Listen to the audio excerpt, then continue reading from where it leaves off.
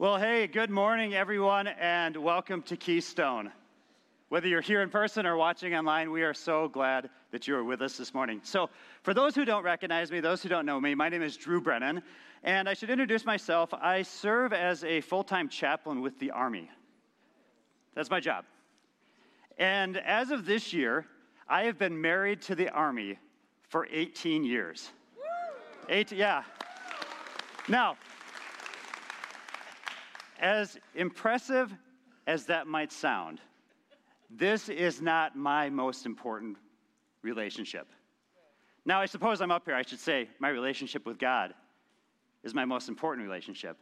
But my most important earthly relationship is with a Keystone staff member, my wife, Hannah Brennan. She does spiritual formation here.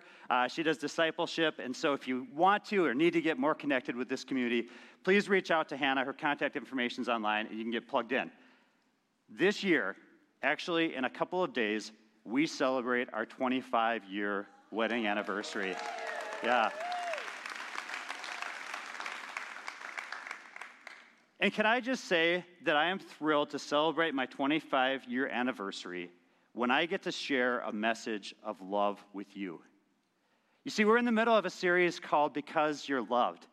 And during this series, we're exploring what it looks like when or if we acknowledge that God's love for us is the fundamental reality of the world, the universe, the life we live. What if God's love is that fundamental reality?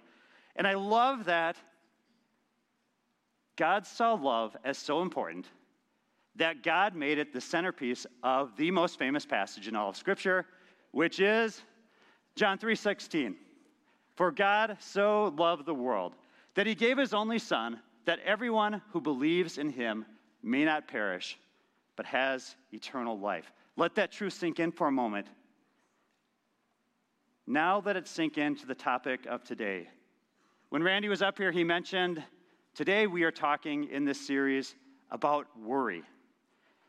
So I want to approach the remedy for worry with four things. The first will be a question. The second will be a sermon, not my sermon, but another very famous sermon. The third thing will be a story, and the fourth will be a letter. And so let's jump right in with the question. The question goes like this. What if worry is not something that you, that I, that we need to worry about? What if worry is not something we need to worry about?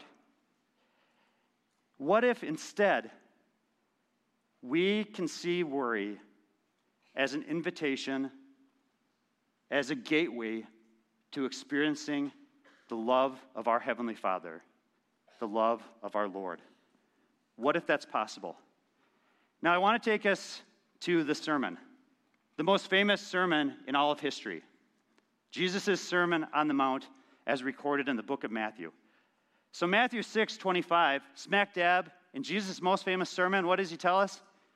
He says to us, I tell you, do not worry. I tell you, do not worry. Now, I have to pause here because when I told my wife I was talking about not worrying, don't worry, she said, Drew, you know what happens when you tell somebody not to worry? That's like telling them not to think about the pink elephant. Don't think about a pink elephant. What are you thinking about right now? The pink elephant. Don't worry. My guess is when you heard the topic was worry, some of your worries started to percolate up.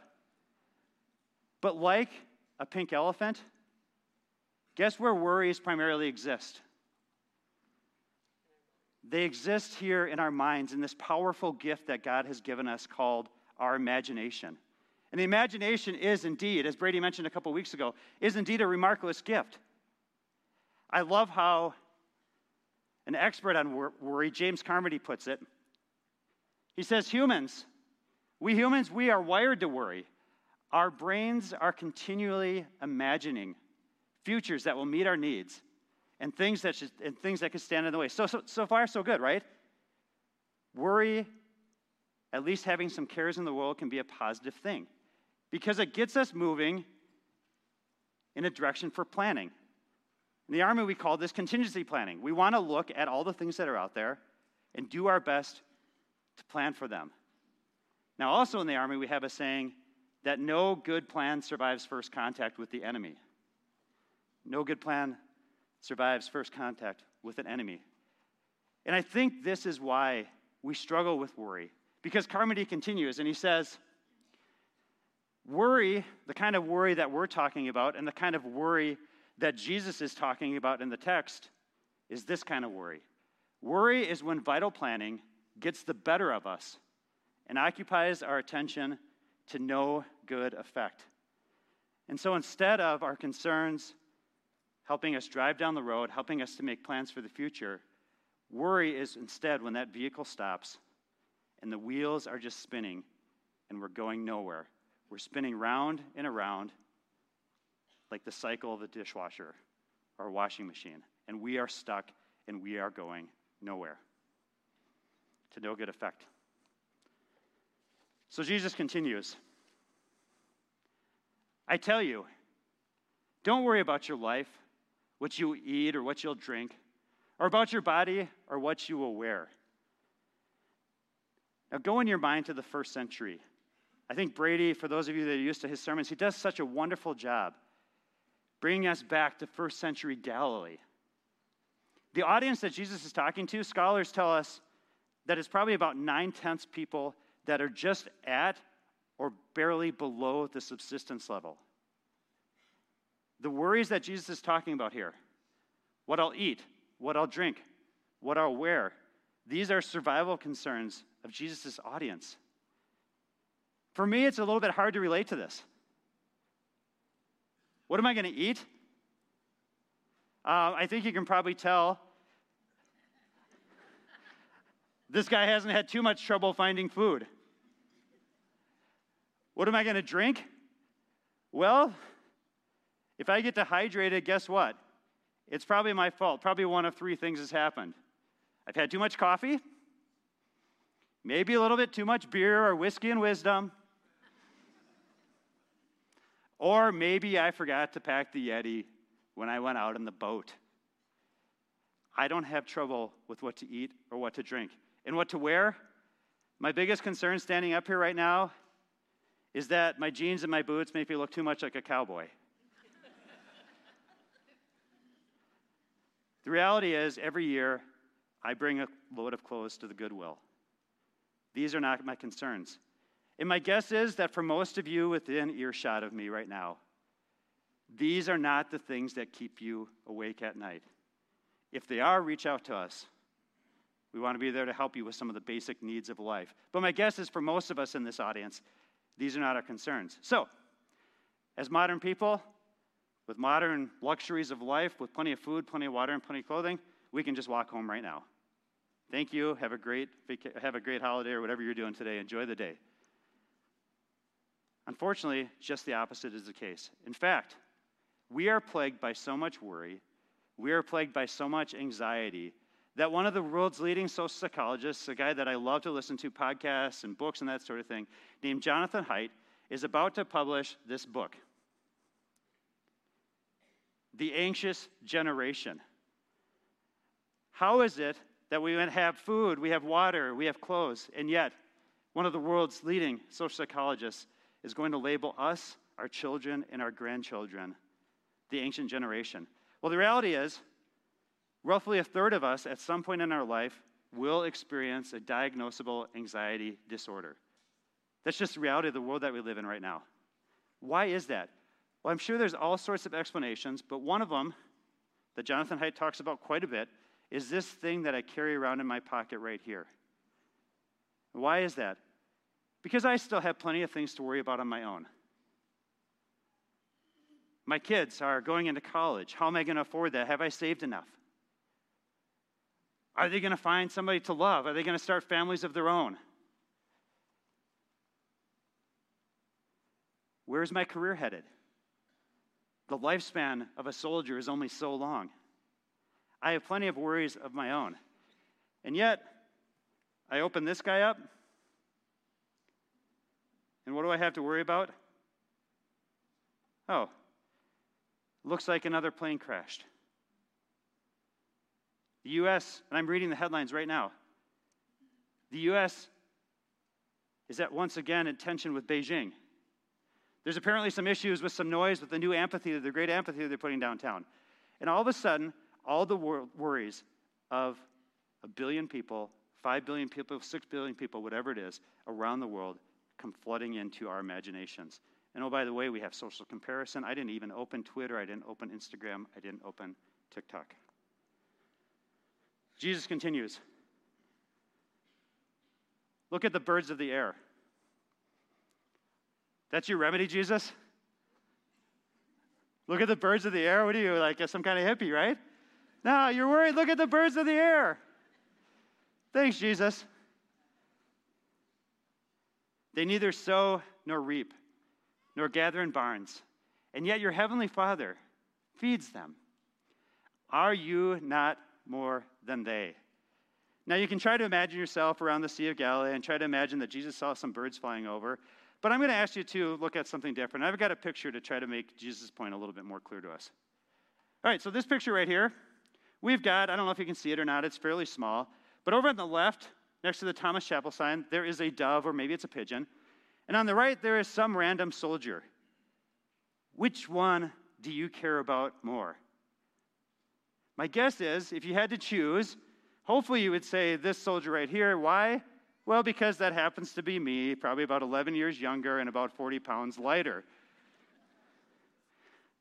The pigeon, by the way, a chaplain assistant named Bobby. Bobby was the chapel pigeon. So every time I walked into the chapel, this is Camp Stone, Afghanistan, I would talk to Bobby. And Bobby got comfortable with me because I'm a chaplain. And Bobby started to share with me all of Bobby's pigeon concerns. You know, I'm the chapel pigeon now. I'm not sure if I'm up for the job. I'm miles away from my family. I've got this lovely nest over here, but I have no one to share it with me. And I left my family back home.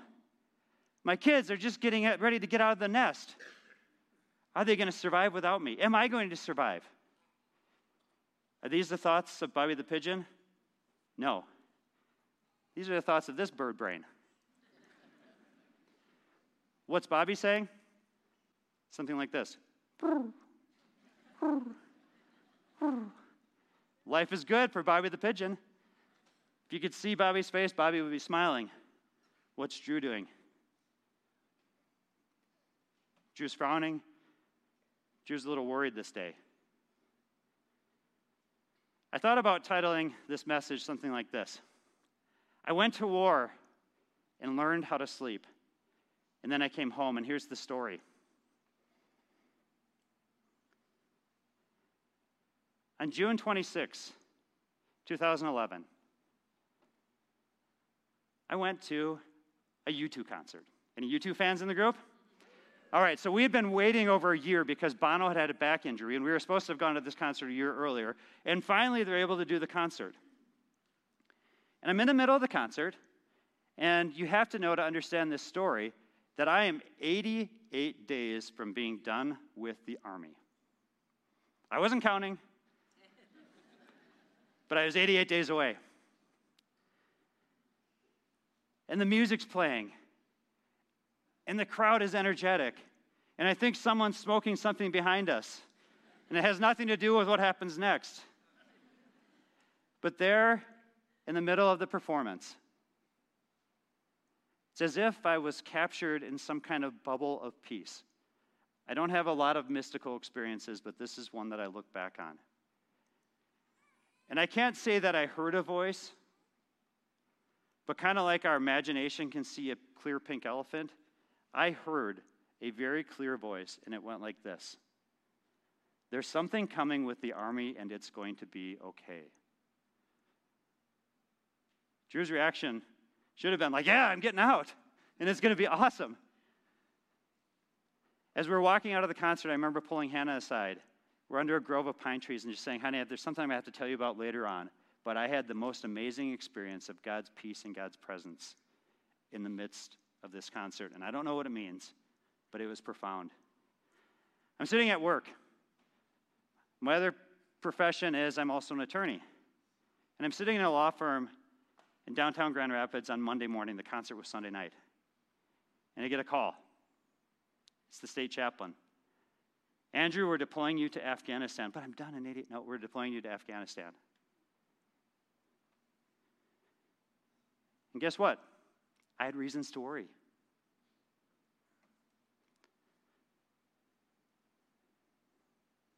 I was in a new career. I'd been in a law firm for probably about 6 months at that point. Just getting my feet under myself. My boys, Will and Quinn, they were 9 and 6, and they were starting a new school. My wife had some ongoing health problems that were really at their worst during this time. She got a fibromyalgia diagnosis, but guess what? Doctors still really don't know very well what to do with fibromyalgia. So we've got that to deal with. We've got some family stuff going on that was difficult to work through. And guess what's going on in Afghanistan during this time? It's right at the deadliest time for U.S. troops in Afghanistan. There's something coming with the army, and it's going to be okay. Jesus continues. Which of you by worrying can add a single hour to the span of your life? What good is the ruminating doing? Jesus invites us to come back to the present and to enjoy his presence. Now, as if to confirm this message of Jesus, I pulled some data from, I think, WebMD and from the Mayo Clinic. Do any of these things look like they can add an hour of time, a day of time to your life? I highlighted my favorite one, which is the sleep problems. But if I were honest with you, probably 90% of these are things that Drew Brennan has experienced or struggled with at the height or the peak of worry. Jesus continues. So do not worry about tomorrow, for tomorrow will bring worries of its own. Today's trouble is enough for today. Today's trouble is enough for today. And I think this is the most important thing, the most important lesson that God taught me on this deployment to Afghanistan. It's the idea that there's no guarantee of tomorrow. You can plan, you can do what you need to do, but at the end of the day, you have to trust, you have to find rest, you have to find confidence and hope in me. You begin to relinquish control. There's not that much that I really have control over, and so God calls me to focus on those few things. Embrace simplicity. The Army is really good at teaching us to embrace simplicity. We don't have to decide what we're going to eat. We don't have to decide what we're going to wear. We all wear the same things. We don't have to decide what we're going to drink. Why? Because the Army decides to put out plastic water bottles in 120-degree Afghan heat. And I'm sure there's some PFAS or something that was in those bottles. That's a whole other conversation, and I'm not worried about it. I learned to sleep, the best sleep that I'd ever had in my life. You see, at some point in my life, I became something of a worrier. And I developed a habit of insomnia. My dad died when I was young, and I think that probably added to some of it. Just there was a lot of insecurity that came with that. I also grew up in a church that practiced what I would probably say worry-based evangelism, where we were constantly worried about whether we were right or wrong with God. Sure, they talked about love, but there was a lot of worry that went with it, a lot of worry about the end of the world, these sorts of things. And so I never really slept very well. But somehow, in Afghanistan, not carrying a weapon, I learned how to sleep. The problem is, I came home. I mean, it was great. That's not a problem. I'm incredibly grateful to come home. The problem is, somehow I didn't bring that message back into the hustle and bustle of contemporary life. And I had to learn the message all over again. By the spring of 2013, working in the law firm, my anxiety levels were so high, and if I were to talk to the VA about it, there was probably a fair amount of PTSD going on here as well. But my anxiety levels were so high that even the process of folding a page felt like I was folding a 40-pound weight with each page in a file that I was looking at work. And here is where the letter comes in. We're going to turn our attention now to a little letter from the Apostle Paul, an early Christ follower, an early Jesus follower, writing to the church in Philippi. Paul says, "Do not worry about anything." Sound familiar? At this point, Paul wasn't reading the Sermon on the Mount. He probably heard it from the disciples, but it hadn't even been written. Matthew hadn't been written yet. And yet Paul, writing to the first church in Europe, a church that he had started. And oh, by the way, when he was there in the Mediterranean city of Philippi, Paul was imprisoned. He was beaten, he was stripped, and thrown in prison. And yet God somehow miraculously saved him and his colleague Silas from prison. But now Paul is in prison again. And he's writing to people in the city of Philippi that's known as the Little Rome. It was a retirement spot for Roman soldiers and Roman officers. You can see all the architecture here. They modeled Rome. So Paul is writing to these people who are experiencing their own persecution. Paul himself is in prison, and yet he says to them, "Do not worry about anything." He continues, "Do not worry about everything, but in everything, by prayer and supplication with thanksgiving, let your requests be known to God." And here for me is where the remedy comes in at my homecoming. This little word right here, thanksgiving. This was my map to freedom from anxiety, freedom from worry. And I want to talk to you a little bit about this message of gratitude. Paul continues, "With the gift of gratitude comes the peace of God that surpasses all understanding, that will guard your hearts and minds in Christ Jesus." So I want to turn your attention now to some individuals that I saw as incredibly important in my process of learning the power or the importance of gratitude. These three individuals here I would call my redeployment angels. Now, in Army lingo, redeployment just means you're going somewhere else. You're redeploying. You deploy and you come back. And so this is my homecoming, the redeployment, deploying back to normal life. And the term trail angels, any backpackers in the group? Anybody do any hiking? All right, so the idea of a trail angel are people that live along the trails that will do wonderful things for backpackers, for hikers, folks that get themselves into a little bit of trouble. They'll bring them water, they'll bring them food, maybe some shelter. In fact, I had a chance to be something of a trail angel when I was in my youth.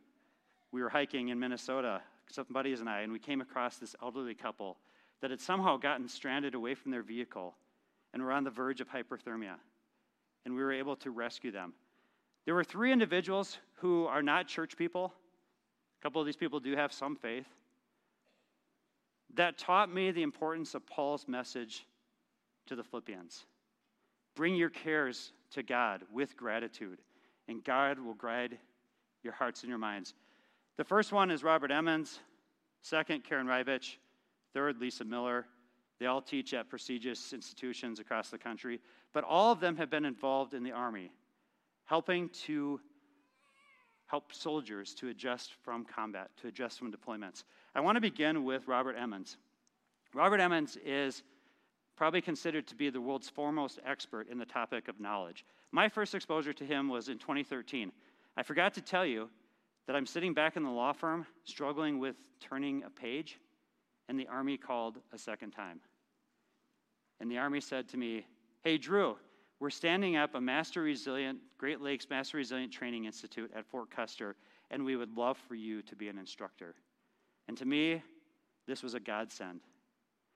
So I got to learn from some of these experts, and what Robert Emmons tells us is something that he talks about as the arc of gratitude. He says that gratitude amplifies, gratitude rescues, and gratitude connects. Gratitude amplifies the good in our lives. When we pause to reflect on the good things, it's as if we are watching a movie, right? You've got any Alfred Hitchcock fans, or maybe Stan Lee, the comic book artist, or who else? Well, whatever, it doesn't matter. Some of these directors will do cameos in their films. And so a Hitchcock fan, they'll go through the film as if we're going through life, but they're going through it looking for something different. They're looking for those little appearances. And that is what gratitude does for us. We go through life, we've got all the mess, all the stuff that's going on, and yet gratitude fine-tunes our vision to ask God, what are you doing in the middle of all this? Not every day is a good day, but there's good and there's God in every day. And gratitude amplifies that. The second thing it does is it rescues us. Since this work of Emmons first came out, you can almost listen to any kind of podcast and they're going to talk about the value of gratitude. Gratitude rescues us from the negativity bias, rescues us from the damage that's done by anxiety. And the last thing that gratitude does is it connects us. It connects us with other people, and it connects us with God. The second person, the second angel I want to mention, is Karen Rivich. Where does she come in? She's the one that brought this into the Army, and she came up with this wonderful term that I love, and we kind of laugh about it in the Army, but it's called hunt the good stuff. Hunt the good stuff. And it's basically a simple gratitude exercise that I want to encourage each and every one of you to try this week. If you don't already have a gratitude practice, try hunting the good stuff. Why hunt? Because we have to go out and find it. We're kind of hardwired to see the negative, and so we have to work a little bit to look for the good stuff. But record 3 good things each day and answer some of the following questions. Why did it happen? How did it happen? How is it repeatable? How can I or someone else in my community increase this good thing? I did this for almost a year. Every single day for 2 weeks, we would have a group of soldiers that would come in and meet with us. And they would learn other things, but at the beginning of every single day, we would hunt the good stuff together. And so I was coming up with 3 good things every day. Over a year's time, how many things is that? Well over 1,000 good things. And all of a sudden, this world that we live in that's full of anxiety, that's full of worry, is also flooded with good things. And so I encourage you to do that. The last angel I want to draw attention to is Lisa Miller, and I'm just going to quickly go through a couple of quotes of hers that talks about the emerging science of how these practices, bringing our cares to God, can transform our brains, can transform our lives. She says, Lisa Miller, she's at Columbia University, does a lot of work with Columbia Medical School. She says, study after study says we're healthier if we have a strong spiritual core. We live longer, we get sick less, and we're less likely to become addicted. She continues, what the science says is most helpful in cultivating the deep inner spiritual heart, or what she calls the spiritual core, is a personal relationship with God. Imagine this. She is consulting the Department of Defense on spiritual fitness of our force. The strongest way to develop a deep spiritual core is a personal relationship with God.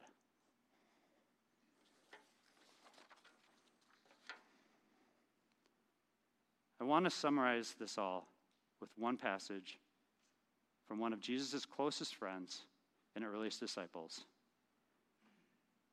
the Apostle Peter. Summarizes this entire message with these simple words.